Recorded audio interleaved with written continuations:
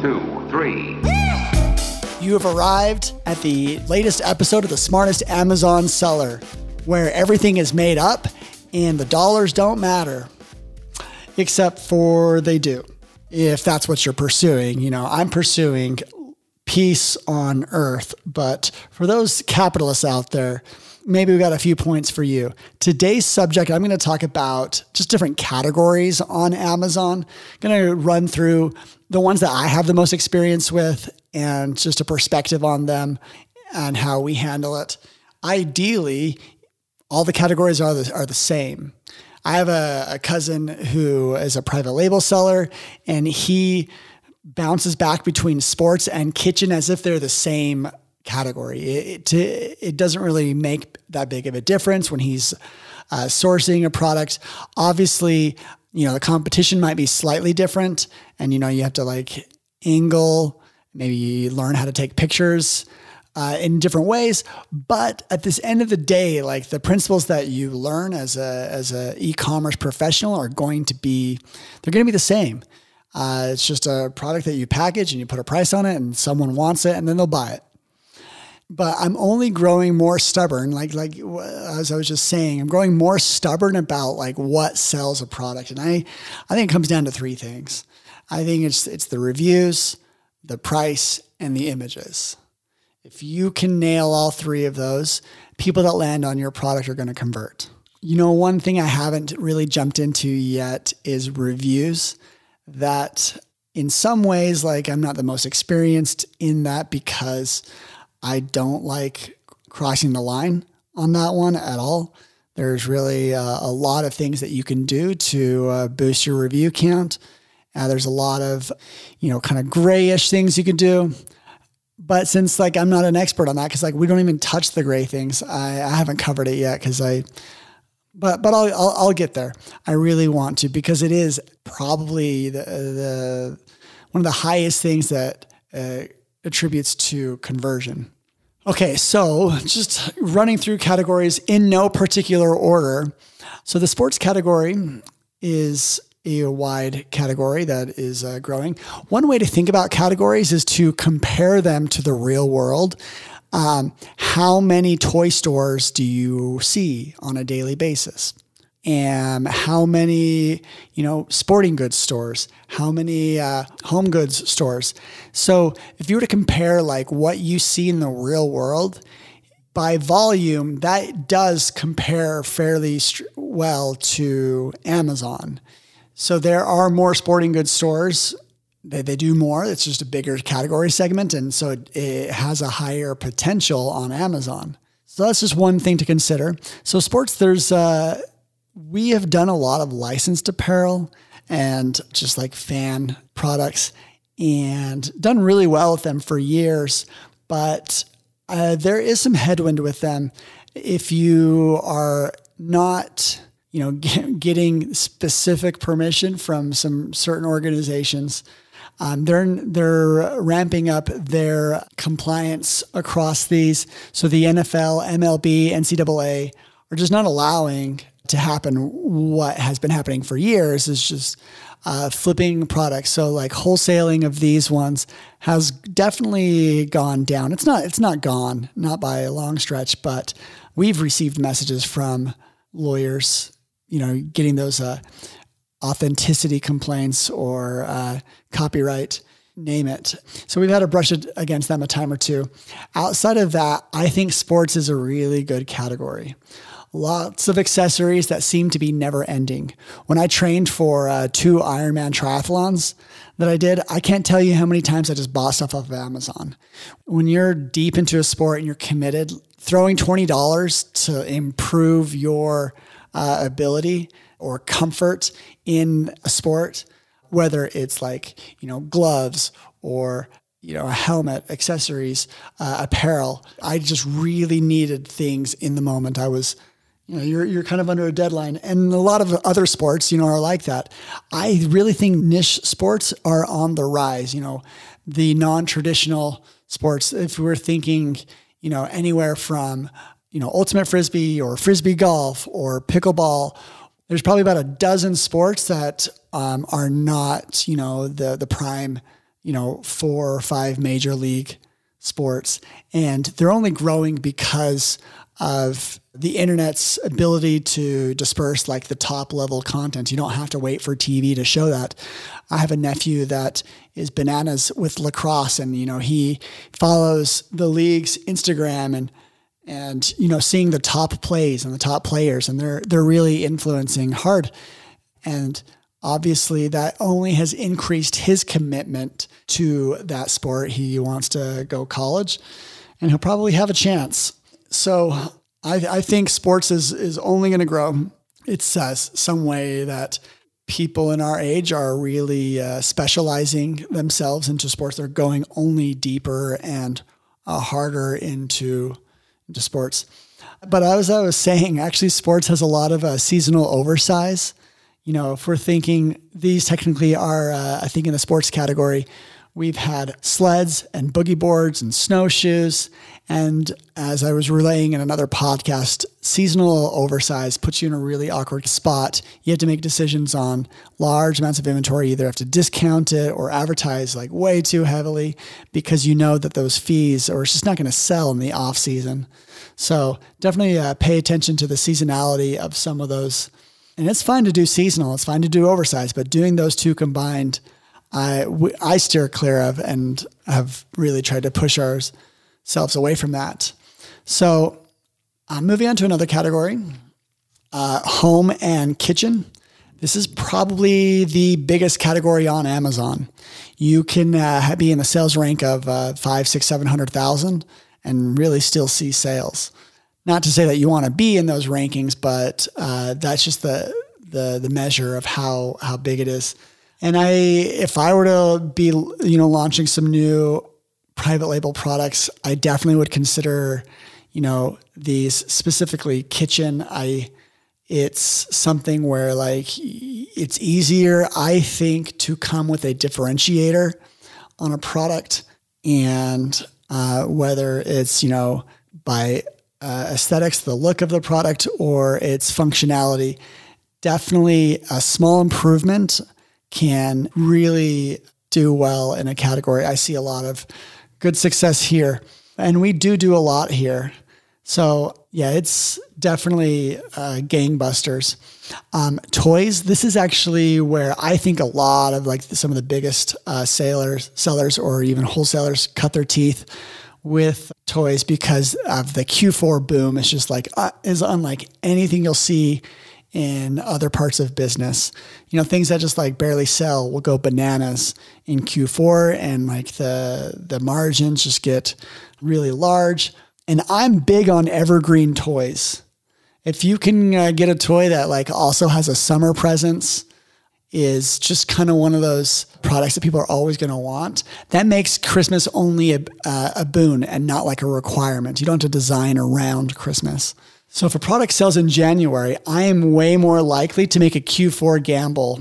It just makes the whole thing a lot easier. And so we've got a few products that I'm really happy with that fit that. So we try and invest more in that kind of thing. But on the flip side, we did some dolls that are very heavy Christmas. And we did it last year and they were a nightmare. I saw it coming. I hated selling them. We lost a lot of money on them. And we still have some of that inventory. And I just don't even like looking at it. Just because something did really well one year doesn't mean it's going to be the exact same conditions the next year. Can't tell me how many times I've seen Halloween or Christmas products and they just do really, really well. Then you come back the next year and 5 other people have the same idea as you.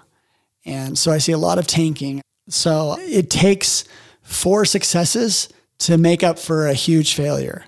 So I would be a little bit cautious, before you don't need 5-6 years experience. Lean on what I'm saying and just don't gamble too big. My brother calls it going piggish. You don't want to get too piggish or you're just going to get slaughtered. Okay, grocery. I've recently really been turned on to this category and why I think it's the real deal.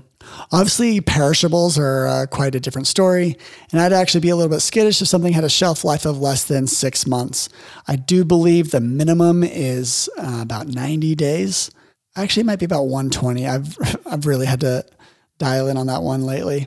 But our policy is 6 months. If anything's less than 6 months, we don't want to see it. But there's plenty of things that fit that. You'd be surprised the type of grocery that has a 6 to 2 year shelf life.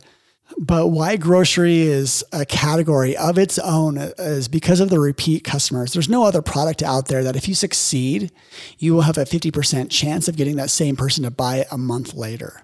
How awesome is that? And then you'll start to get some really big purchases. People are stocking up for, say 6 months of food. And so it starts to feel like a subscription business. And I think you're seeing that's why you're seeing some grocery acquisitions out there that are in the $1 billion range. I believe one called Quest Nutrition just sold for about $1 billion. And because they have a proven formula of putting out grocery products that consumers, become not addicted, but they become users of it. And it's a regular purchase. In this category also, there's a lot of trends. You could take advantage of, the diet crazes that happen. I mean, if you were launching some keto products about 2 or 3 years ago, you're in the money now.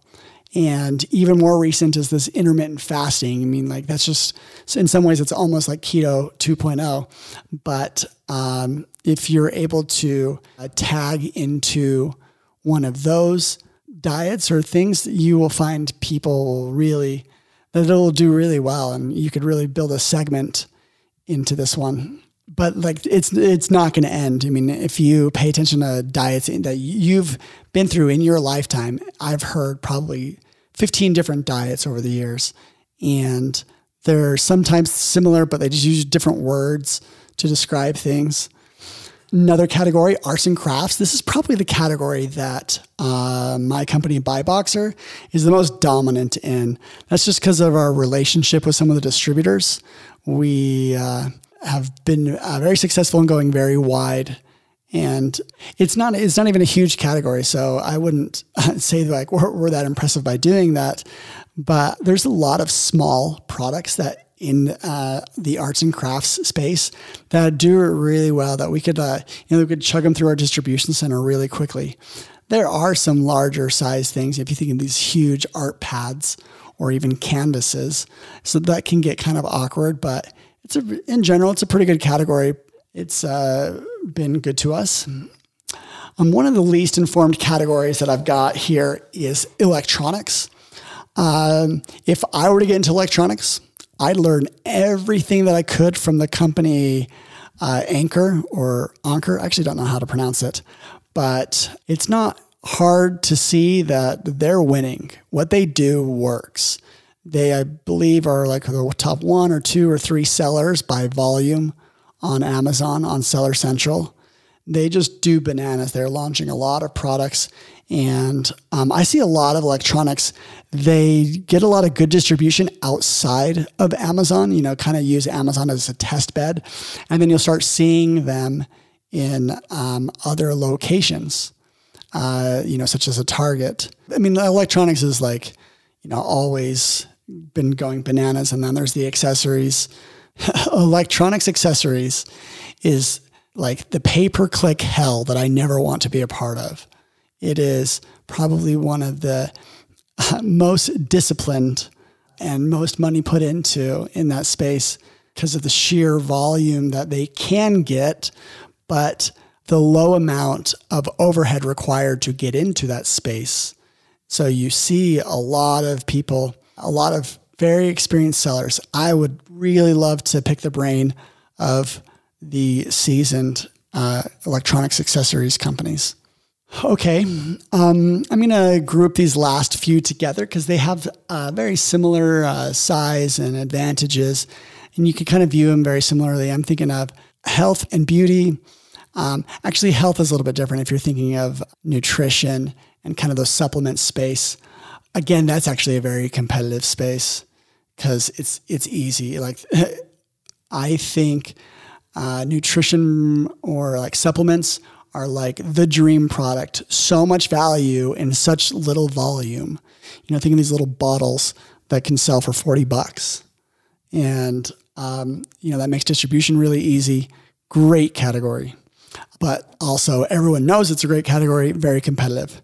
Okay, these last three, beauty, baby, and pets, have similar challenges because Amazon is a little bit more strict with them. This is because a lot of these products touch skin, they touch babies, they touch animals, and if they do damage, that's a safety risk. And so you will see more documentation required here. You will see more brand gating where Amazon restricts other sellers. And it does make sense, but obviously if you're trying to get into it, it makes a big hurdle. And I think pets is definitely on the grow because, if you were just to talk macroeconomics, it's not a secret that the average amount of kids in a family has gone down. And I would bet that it's inversely correlated with the number of pets. If it's not, if pets are just staying the same, I bet you people are spending more money on pets. No question. Because people really start to identify their personalities to their pets. So we actually have a few pet products that we have jumped into and doubling down on. I have a lot of like beauty's challenges, a lot of expiration dates, even if a product, if it touches the skin and it doesn't have an expiration date, but it has like one of those, like there's this little icon about like if a product is opened, then it has a shelf life after it's been opened. Well, Amazon views that as a pseudo expiration date of 900 days. That actually got our shipping shut down for a little while because we did not know that fact. So beauty has some expiration date issues to consider. But then on the flip side, baby, we have definitely seen some brand gating that's hurt us before. We were big on products and then we all of a sudden got pushed out. If anyone knows anything about brand gating, man, that is something that Amazon says they never, ever, ever, ever, ever do if you talk to an employee, but then you experience that differently when you're trying to be a seller. So I'm always wanting to learn more about brand gating, not always just to use it, but just like when does Amazon apply it and under what conditions? And I do know that like inauthentic health products definitely will see more brand gating because it's just harder to trust people, just your average seller out there with that kind of stuff. So, I really like to treat all categories as if they are the same thing, but truthfully, they are not. There are small differences between them that ought to be considered. And hopefully I outlined a few of them that were helpful to you. And if at any point you want to compete with us, you're welcome to. Join us in arts and crafts. It's a party there. Actually, I think party supplies is a subcategory of arts and crafts. And we are big in party supply as well. So actually, you should be joining us in the party. I welcome you. We got napkins and cups, just a whole bunch of festive stuff. It's going to be great. This is great. Great way to finish this podcast. We're in the party section. We got really light stuff. Thank you for listening and hope to see you on the next one. And hope that your selling in Q4 is going as well as it could be. See ya. 1, 2, 3.